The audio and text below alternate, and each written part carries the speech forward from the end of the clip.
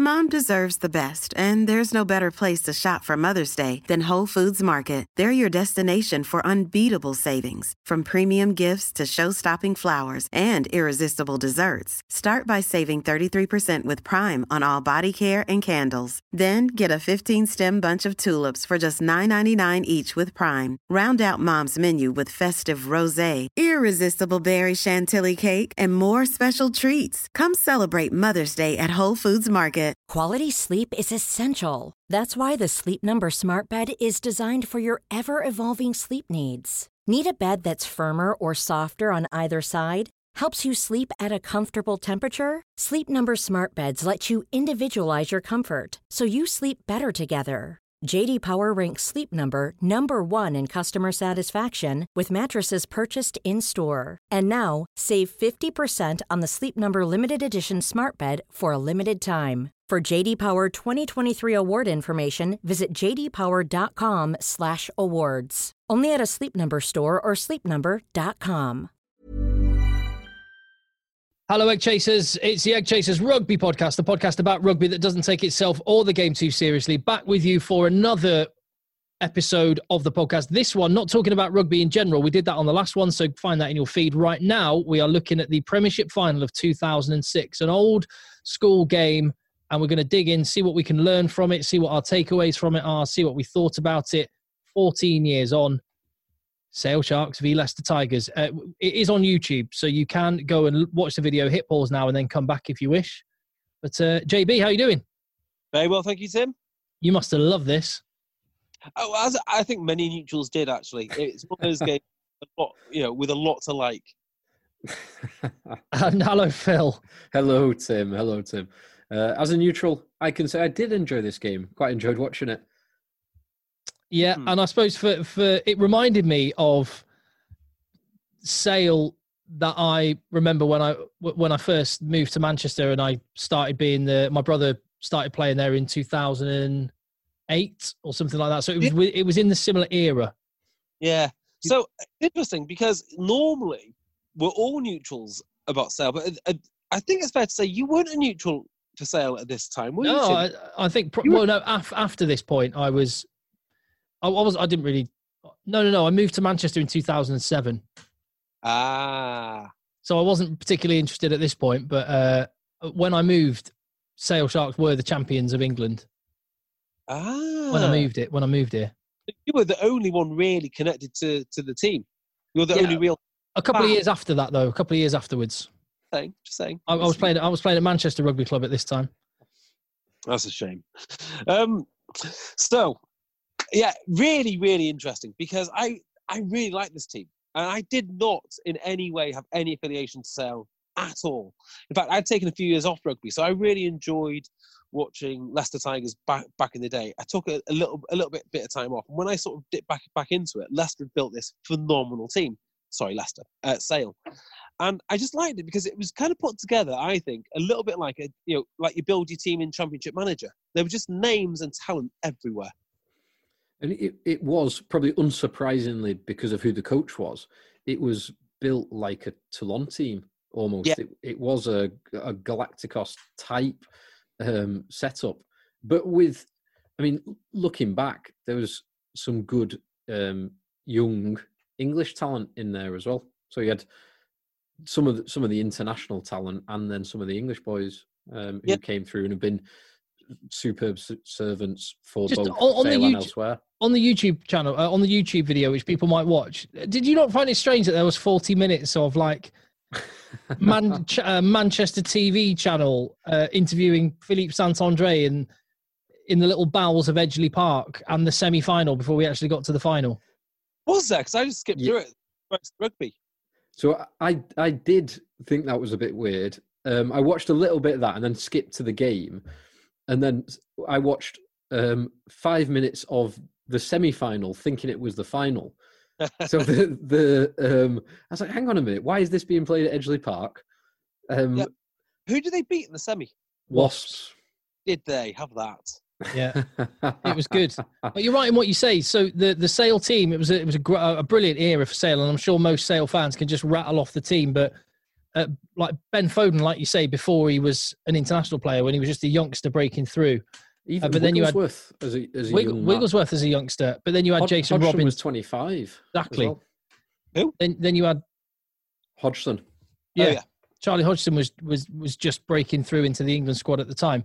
But then you had Jason Robinson, one of the greatest players in the Premiership ever. And then you had this cast of international stars, and Sebastian Chabal is one of my favourite rugby players ever. Not because he was one of the best rugby players ever, because he was, in so many ways, he was useless, but in so many ways, he was incredible. And this is exactly what I love about the players that I love. I love them to be deeply flawed. Like to be Andy Powell, Carlos Spencer, Pierre Spies, and Chabal fits this model wonderfully. He could have the best game on the planet, the planet's ever seen, frankly, or he could be awful, and you don't know which one's going to show up. And his head would go down. That's the amazing thing. Like, such a specimen, such an incredible talent and athlete, and his head would just go down, and he'd be ineffective. I was trying to think when I was watching it. Who is like Chabal now? I can't really think of. There's not many Chabals because we've kind of depowered. Not that I'm not complaining about this because I understand the welfare thing, but because the sort of the hit and that confrontational thing has become less emphasised. I don't know that there is a sort of Chabal type figure in world rugby. I think Pickamoles is the closest thing. Maybe, but yeah, running. Even Pickamoles is like a diluted. Like, it certainly doesn't have that attitude that Chabal had, and those swings that Chabal had. Yeah. When was the last time Premiership Rugby 23 had 4 French players in it? Leicester Tigers had 2. Gloucester had a couple, Yeah. Azam and Mercier, but I can't think of any more. You can. I reckon you'd go Azam, Mercier, Merceron, and what's his name? Come back to me. Yannick Brew. Yeah, Yannick. I think did Yannick Brew go there? No, not him. Scrum half. Yashvili. Yashvili was there. So Yashvili was there with Mercer on, and I think that Azam would have been there as well. And they also had Christian Arno for a little while as well. They did. Sant-Andre was there for a bit. Yeah, but different times. Wasps have had a few French players over the years as well. Ibanez and Betson. Probably a few more. Those two must have played together, I would have thought. You're right. 4 is rare. I know. I think I've got one. It would be. I've forgotten his name. This is so annoying. What was the French captain called? Which one? The big second row. Fabien Pelouse. The one that played for Saracens. Oh, Benazi. Yeah, Abdelbat Benazi, Caleb Benazi. You would have had Castagned in there. Castagned, yeah. And I'm sure there'd be another one. Again, Califano played for Saracens and for Gloucester, so he could have gone both ways. And there'd be another one I'm thinking of as well, who will come to me later. There you go. So answer is we don't know. Ibanez went from Saracens to Wasps. Well, the other way you can link those 3 teams and those 3 eras is the only time you have multiple French players in a team is when a club is really spending big. Yeah, that is very... And I think the one thing the Premiership lacks is French players. I would love to see it mandatory to have 1 French player per team.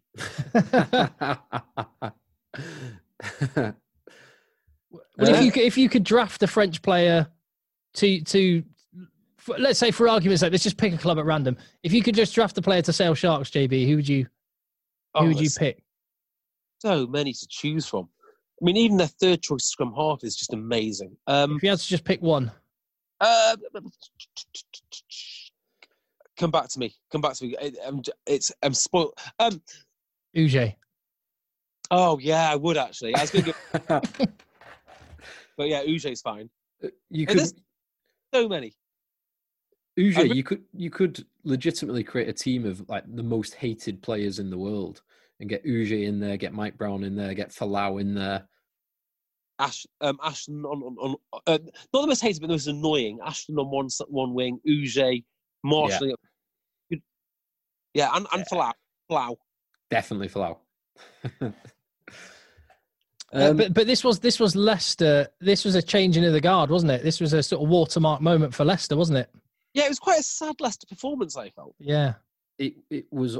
I think sad is the right way to describe it. Just the way that they kind of fizzled out with, I mean, barely firing a shot. Yeah, and I mean, some of the performances from Leicester were so poor. Tom Vondel did not look like a professional rugby player. He looked fast enough to be a professional rugby player. Yeah, and this is the tyranny of being talented. I've said it before about Pierre Spies. When you're that talented, do you really need to work on being good at rugby? Probably not. And it showed. Throwing balls into touch, running into touch himself. What really kind of had that change in the guard feel for me, and tell me if you agree with this, watch the Stad versus Leicester game and look at the fizz that Austin Healey brings. And he didn't even start. And when he did start, he's just not the same player that he was. Yeah, he was about 33 or 34 in this game. Of him in his career.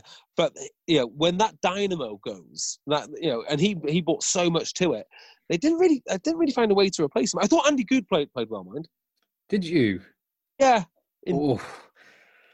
I mean, the comparison. So Hodgson and Good, 25-26 at that time, both prime of their lives or young up and coming, both looking for England shirts.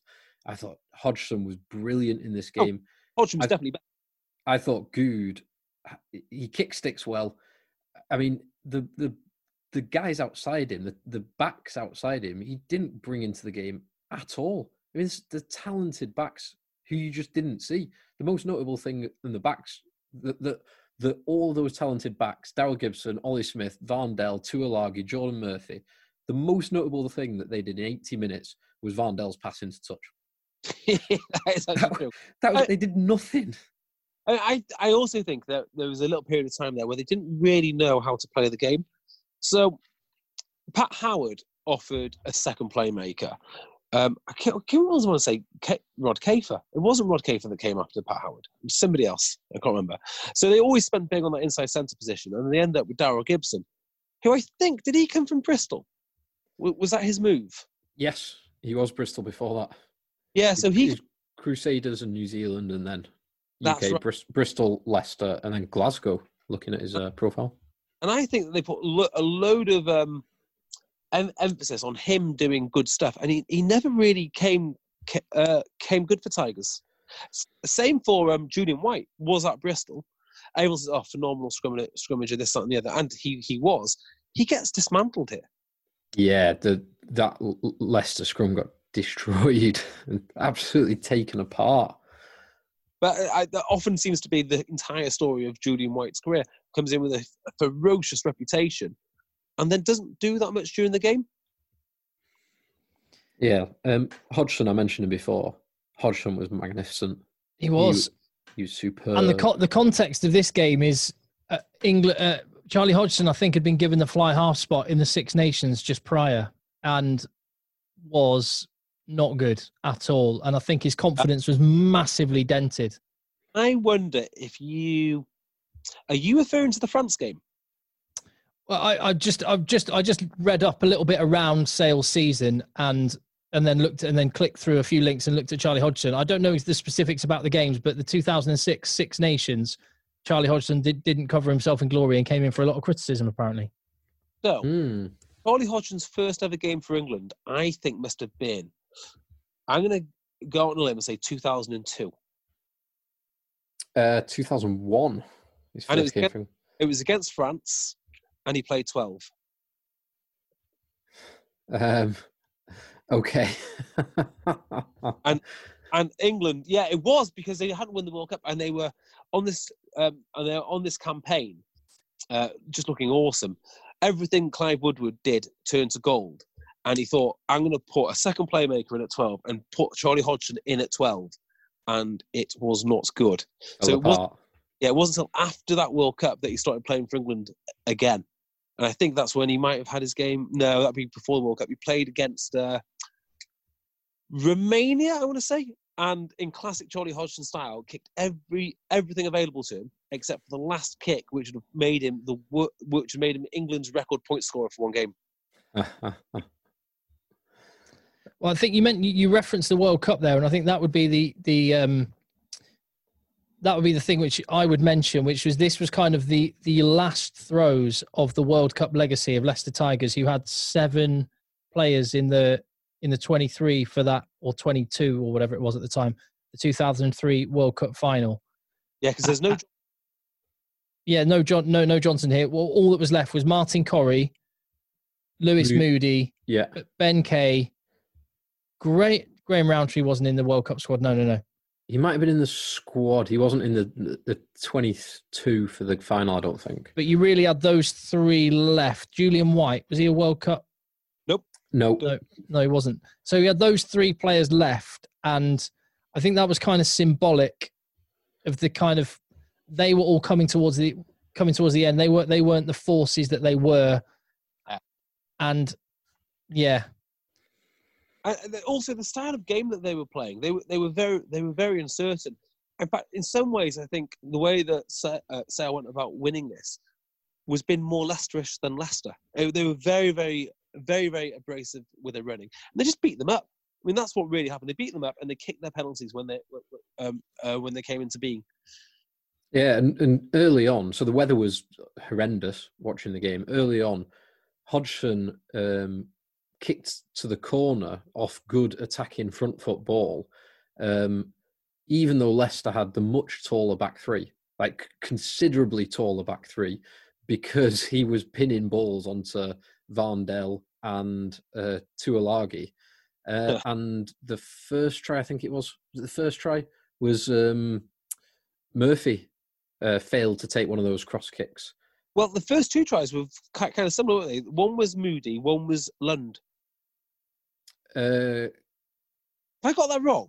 No, Cueto was the first try. Cueto, then Lund. It was a cross kick from Hodgson to Murphy.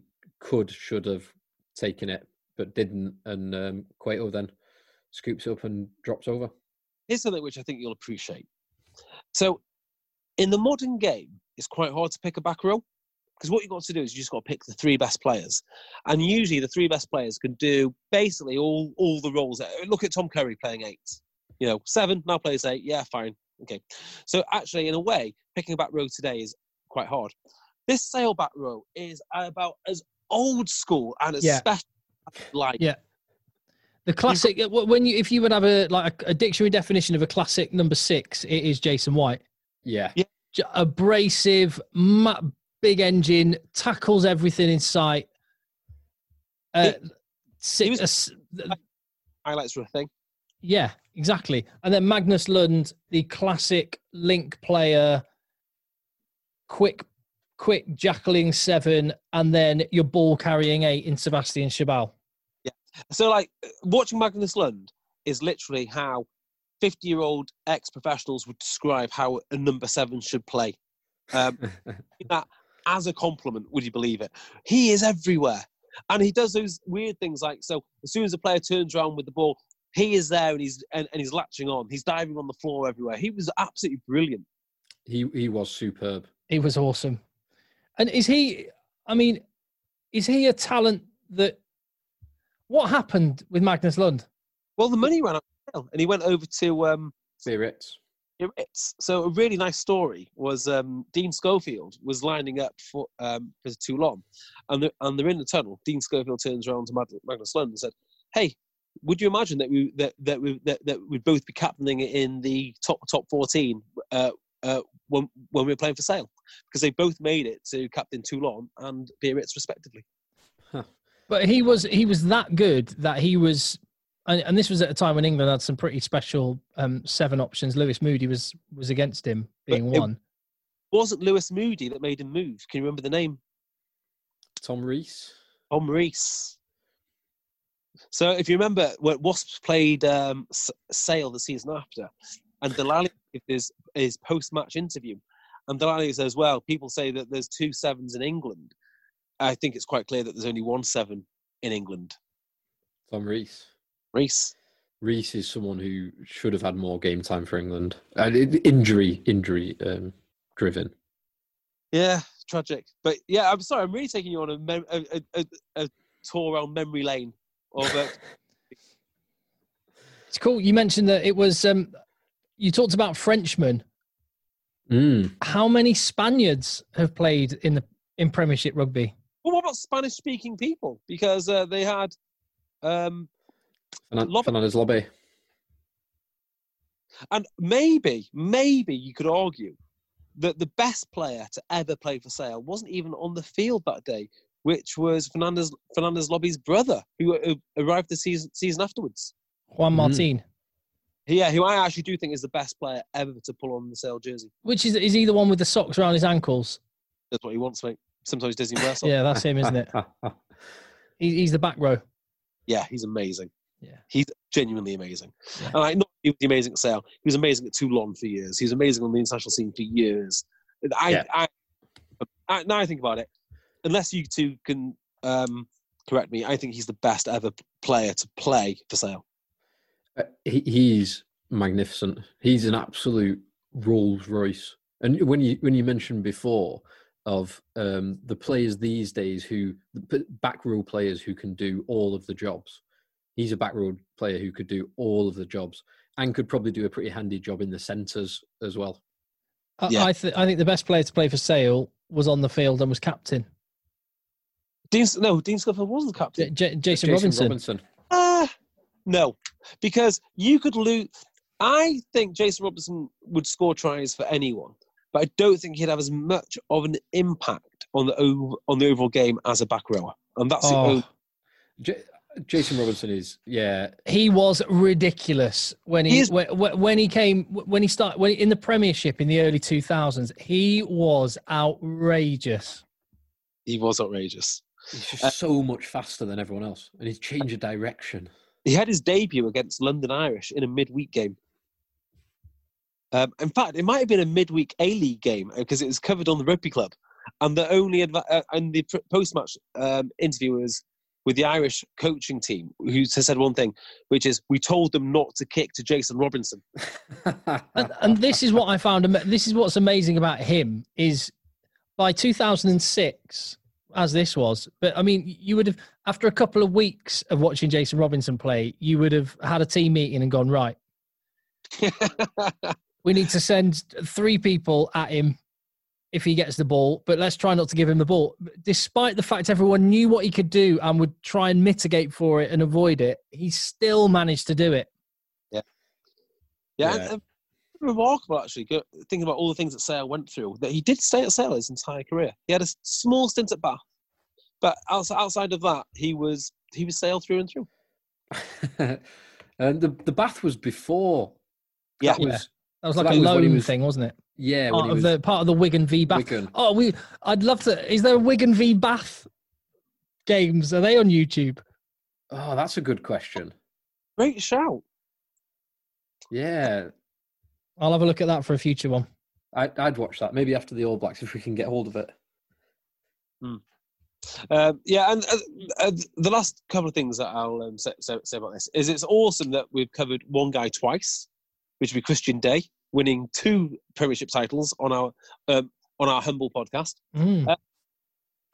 It's also amazing to watch a young Wigglesworth play because he plays with such zip. And it's so interesting to see how his game has developed. Because no one thinks about him as a zippy scrum half from the base, but that's exactly what he was. He was live wire in this game. He was brilliant, and he stood out so much more than Harry Ellis in this game. I know Harry Ellis was a great player. I really, really like Harry Ellis for Leicester and England. But in this game, if you just watch this in total isolation, and you said, who is the starting England 9, you'd say Wigglesworth comfortably. Yeah. With Ben Foden backing him up, coming off the bench for 5 minutes at scrum half. And do you know what? The thing about Ben Foden is, the reason he couldn't be a scrum half, in my opinion, is I just can't take him seriously.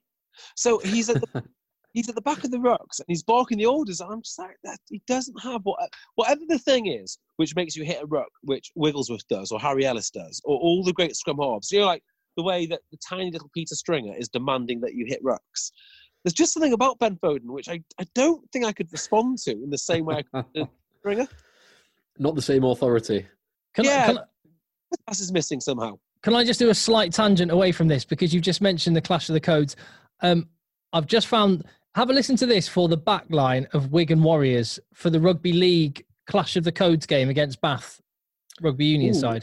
Can we try and name some of them? Yeah, try and name them. So Radlinski.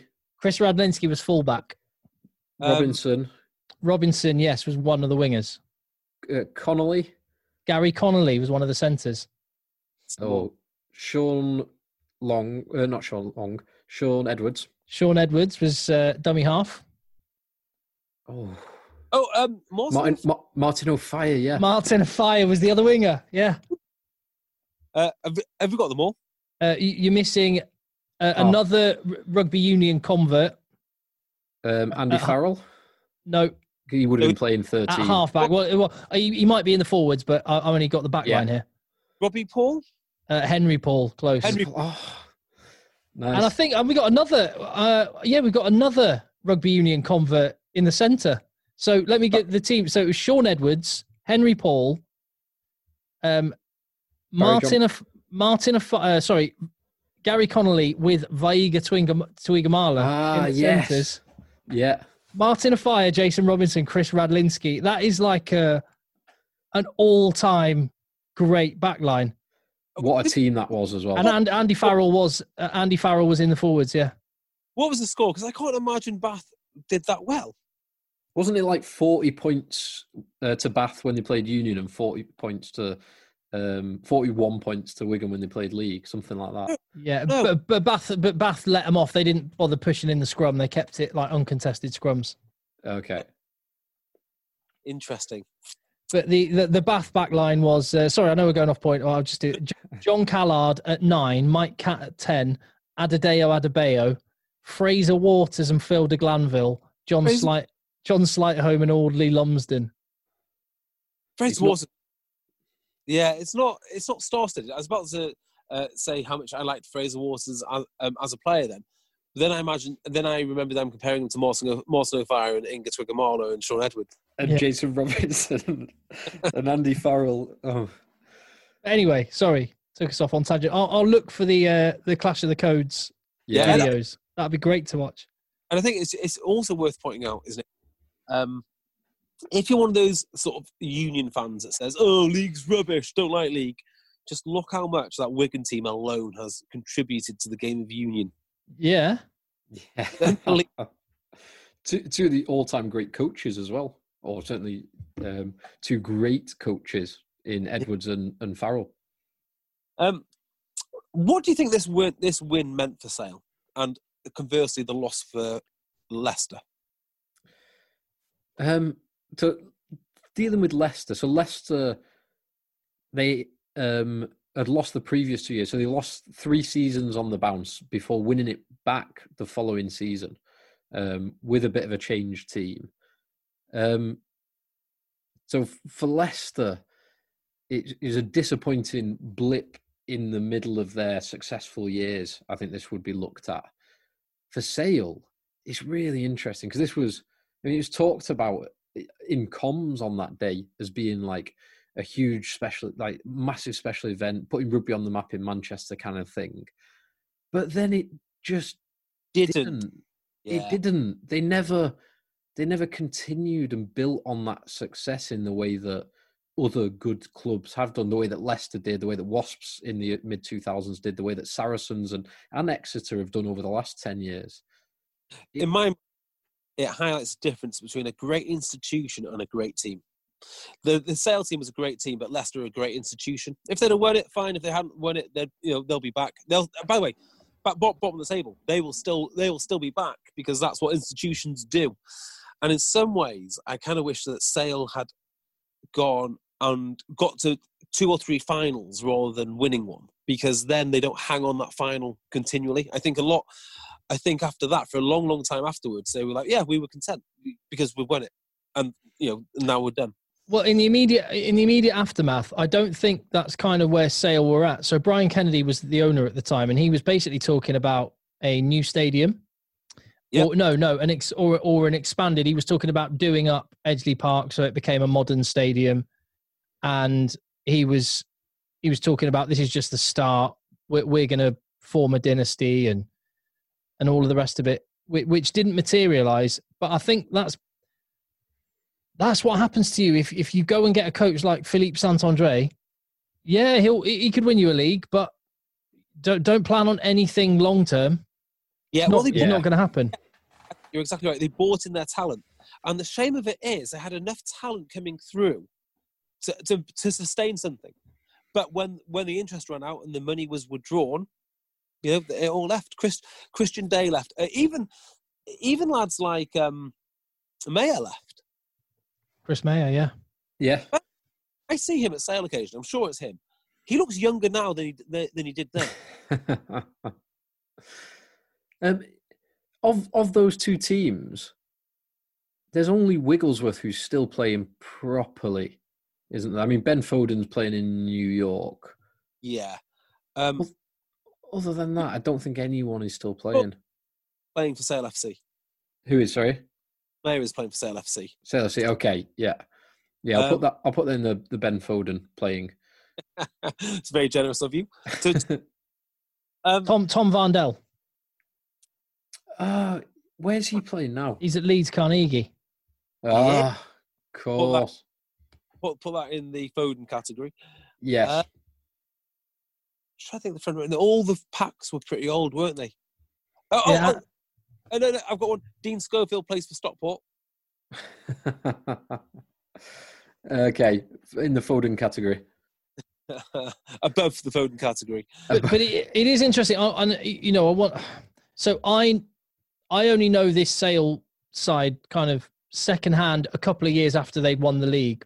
All I know from the experiences I know secondhand hearing about Sale is there was a lot of big names who did not want to mix with any small names, and there were huge cliques. And this is a couple of years after they won the league, so there might be an element what you're talking about, JB, that what kind of happened is there wasn't anyone, because Philippe Saint-André, then Kingsley Jones was one of the coaches who then took over.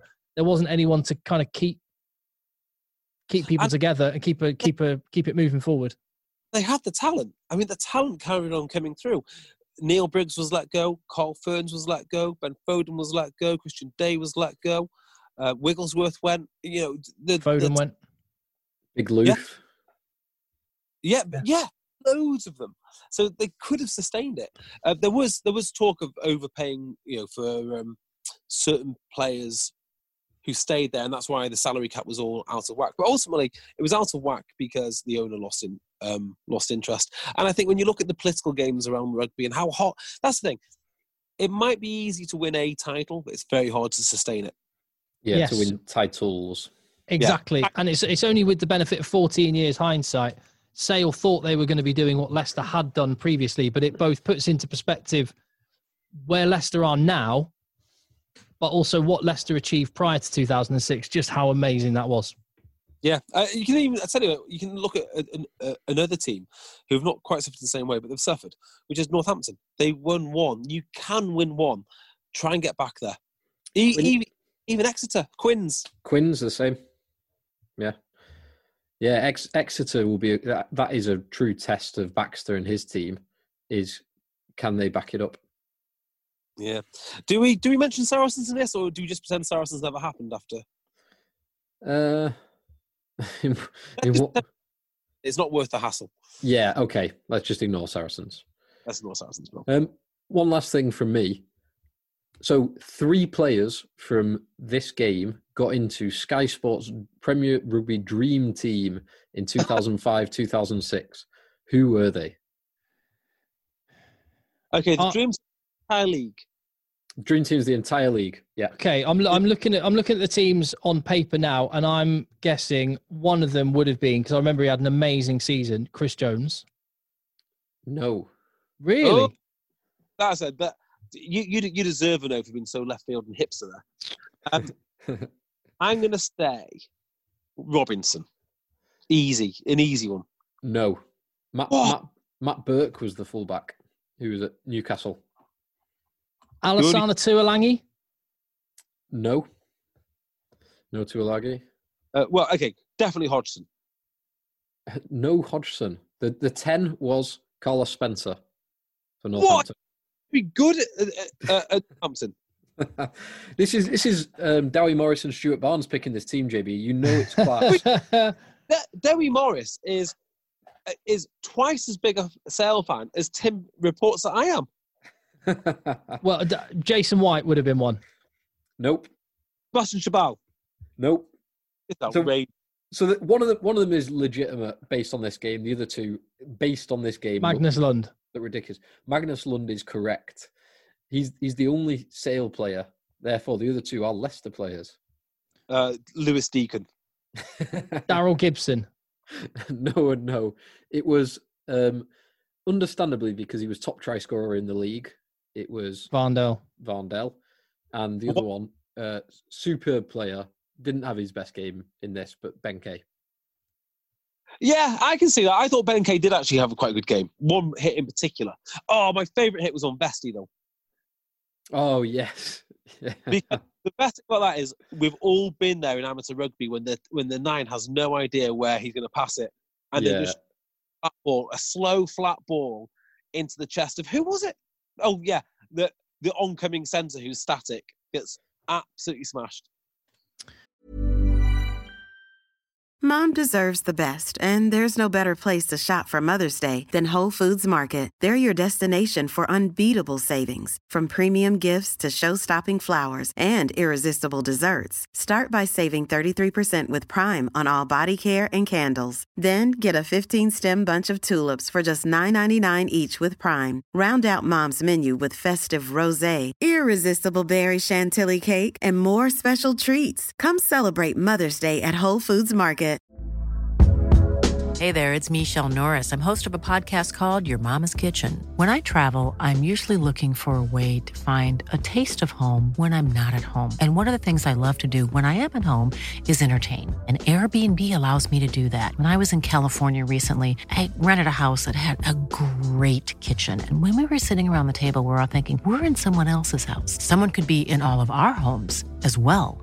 If you have a home, but you're not always at home, you have an Airbnb. Your home might be worth more than you think.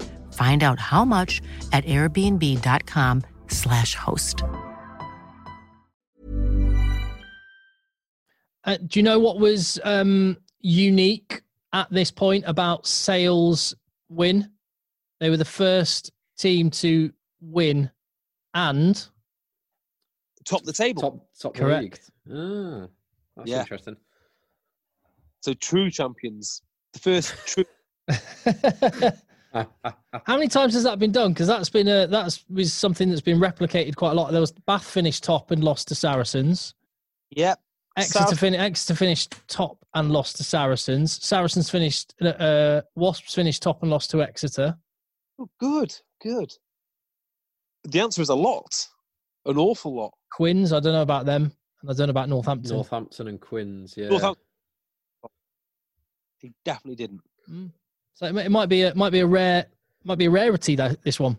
Yeah. It was also a rarity for a final played in the rain. Yes. End of May. I just had a thought of a classic game that we should watch, which people do not think are. Well, it's a classic in my. It's not a classic, but it's going to be 6-3. No, far better than that. You mentioned Varndell, the unique talent, the unique things that Tom Varndell brings to a game on occasions.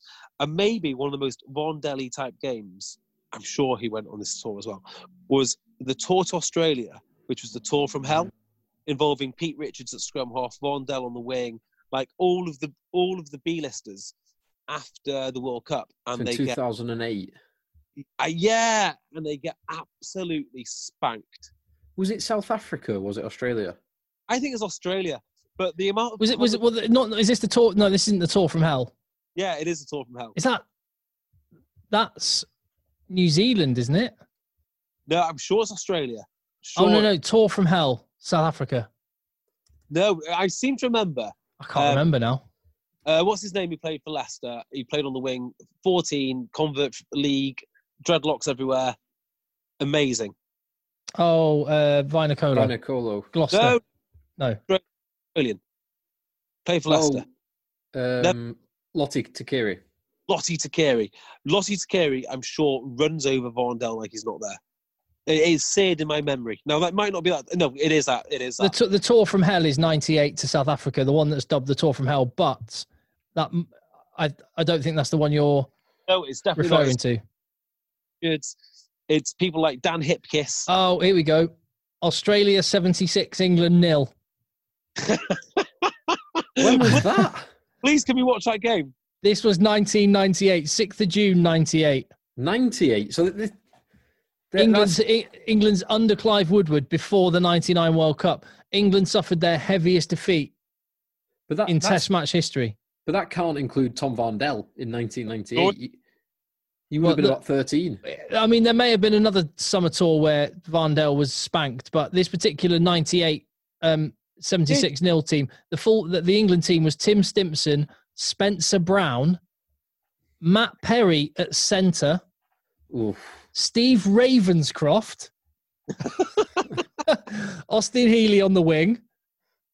It was Johnny Wilkinson at fly half, Scott Benton at scrum half. Oh my word, these names. Graham Rowntree, Richard Cockerell, Phil Vickery. So this is 5 years prior to a World Cup win. Danny Grucock at second row with Gareth Archer. That is a meaty second row pairing, that. Ben Sturnham at 6, Richard Paul Jones at 7, and Tony Diprose at 8. 76-0. That team shouldn't have lost 76-0. Well, I don't know. The back sound like they should have lost 76-0. The second row sound like they should have won 76-0. Yeah, but I suppose we are mentioning those names and thinking about, that's Phil Vickery, a World Cup winner, but this was 5 years prior. Yeah, he must have been young then because he was still playing in 2009 in the Lions. Yeah, it's Scott Benton. Peter Richards was a scrum half. I made that up. No, it is a different tour you're talking about, but yeah, no, I remember the one you're talking about. They got hammered. Yeah, it must be. I'll have to find it. It's great because they do get hammered as well, like badly hammered. It sinks a lot of international careers, including Richards, until he is the understudy for. I mean, I can't believe he was a England scrum half, but he was. He's a World Cup winning England scrum half, wasn't he? Or was it the 2007 World Cup he went on the bench? Went on the bench. Got starts. So there we go. We should definitely do a tour from hell because they do sound hilarious. It would be quite fun to do that. That would be fun to do a tour from hell. Oh, Australia 43, England 18, June 2006. So this was straight after this final. Like, read the team. So I'm looking at one from 2008, which was to New Zealand, in which Vondel did play. Did Vondel play in that one, Tim? Yeah, the England team was Bolshaw, Vondel, Noon, Cat, Tate, Good, Richards. Forwards are Rowntree, Shooter, White, Jones, Kay, Worsley, Lipman, Sanderson. Yeah, legitimately bad. I mean, they had it coming. And did Lottie Takiri play? Yes. Yes, that is the game. That's it. 43-18, June 2006. And at the time, England slumped to their 5th consecutive defeat. I remember, do you remember the post-World Cup era when Martin Corrie was desperately trying to cajole an awful England team and they were getting, I think they didn't win in ages and they lost to Argentina at Twickenham? Horrendous period that was. I remember that. I feel like I would do as well. I feel like I'd have enjoyed that too. I'm sure you would. Good. I enjoyed looking back at this game as well. What sort of, on a big picture, what did you sort of take away from the difference 14 years to now in terms of the game? It wasn't that much different. No. It was all right. There's some dodgy handling. I'll put it down to the rain, and like I said before, Leicester team didn't get their backs firing at all. I felt Sale looked like a modern rugby team. Sale played a very smart game plan. and executed it really, really well. Hodgson in particular, Hodgson and Wigglesworth were superb, absolutely brilliant. Interesting to see. I think we have made this point before, but at this period in time, the difference between those people who took strength and conditioning seriously and those people who did not take strength and conditioning seriously, there's massive discrepancy between some of them. I mean, some of the guys out there are absolutely stacked in really, really good nick, really good condition. And then there's a few others. Yeah. And then there's some others. Some others. Right, so we are going to be focusing our attention on the All or Nothing New Zealand documentary, and that will be fun to hear our thoughts on that next week. Just on that Australia-England game, which I'm bang up for doing that another time if we can find a video, because another reason, the referee is Steve Walsh. Yes. Well, it was his first stint when he wasn't a New Zealander. He's down as, in brackets, New Zealand. Yeah, so he was New Zealand originally, wasn't he? And then he converted to an Australian referee. What was his tattoo again? He wasn't the game. Yes. Love it. Right, so we'll see if we can dig that one out. But next week it'll be New Zealand, of course. We have got another podcast in the feed already. If you haven't heard it, make sure you hit subscribe. He's at J Beardmore on Twitter, and you're getting a bit more stuck into Twitter at the minute, JB. I notice. Yeah, really getting into it now. Yeah, getting in the cesspit. I'm stepping right back, but I am at Cocker nonetheless. And Phil, well, he'll let you know if he wants to be found. He is lurking as ever. Thank you for listening. Hit subscribe, and we'll see you on the next one. All right. Bye. Sweet. Right, I'll get all that knocked up, and nice one. Sorry about the mix-up or the technological thing earlier, but that was all good in the end. Yeah, that's all good. Cool. I'm off. See you later. Nice Cheers, one, guys. Bye.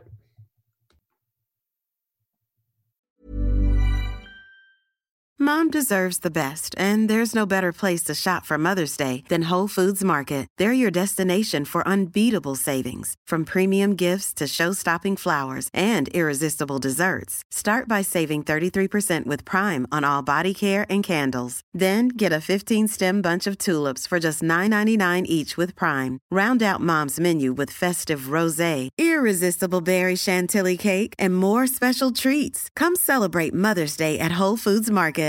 Hey, it's Paige DeSorbo from Giggly Squad. High quality fashion without the price tag. Say hello to Quince. I'm snagging high-end essentials like cozy cashmere sweaters, sleek leather jackets, fine jewelry, and so much more. With Quince being 50 to 80% less than similar brands. And they partner with factories that prioritize safe, ethical, and responsible manufacturing. I love that. Luxury quality within reach. Go to quince.com/style to get free shipping and 365-day returns on your next order. Quince.com/style. When you need mealtime inspiration, it's worth shopping Kroger, where you'll find over 30,000 mouth-watering choices that excite your inner foodie. And no matter what tasty choice you make, you'll enjoy our everyday low prices, plus extra ways to save, like digital coupons worth over $600 each week. You can also save up to $1 off per gallon at the pump with fuel points. More savings and more inspiring flavors make shopping Kroger worth it every time. Kroger, fresh for everyone. Fuel restrictions apply.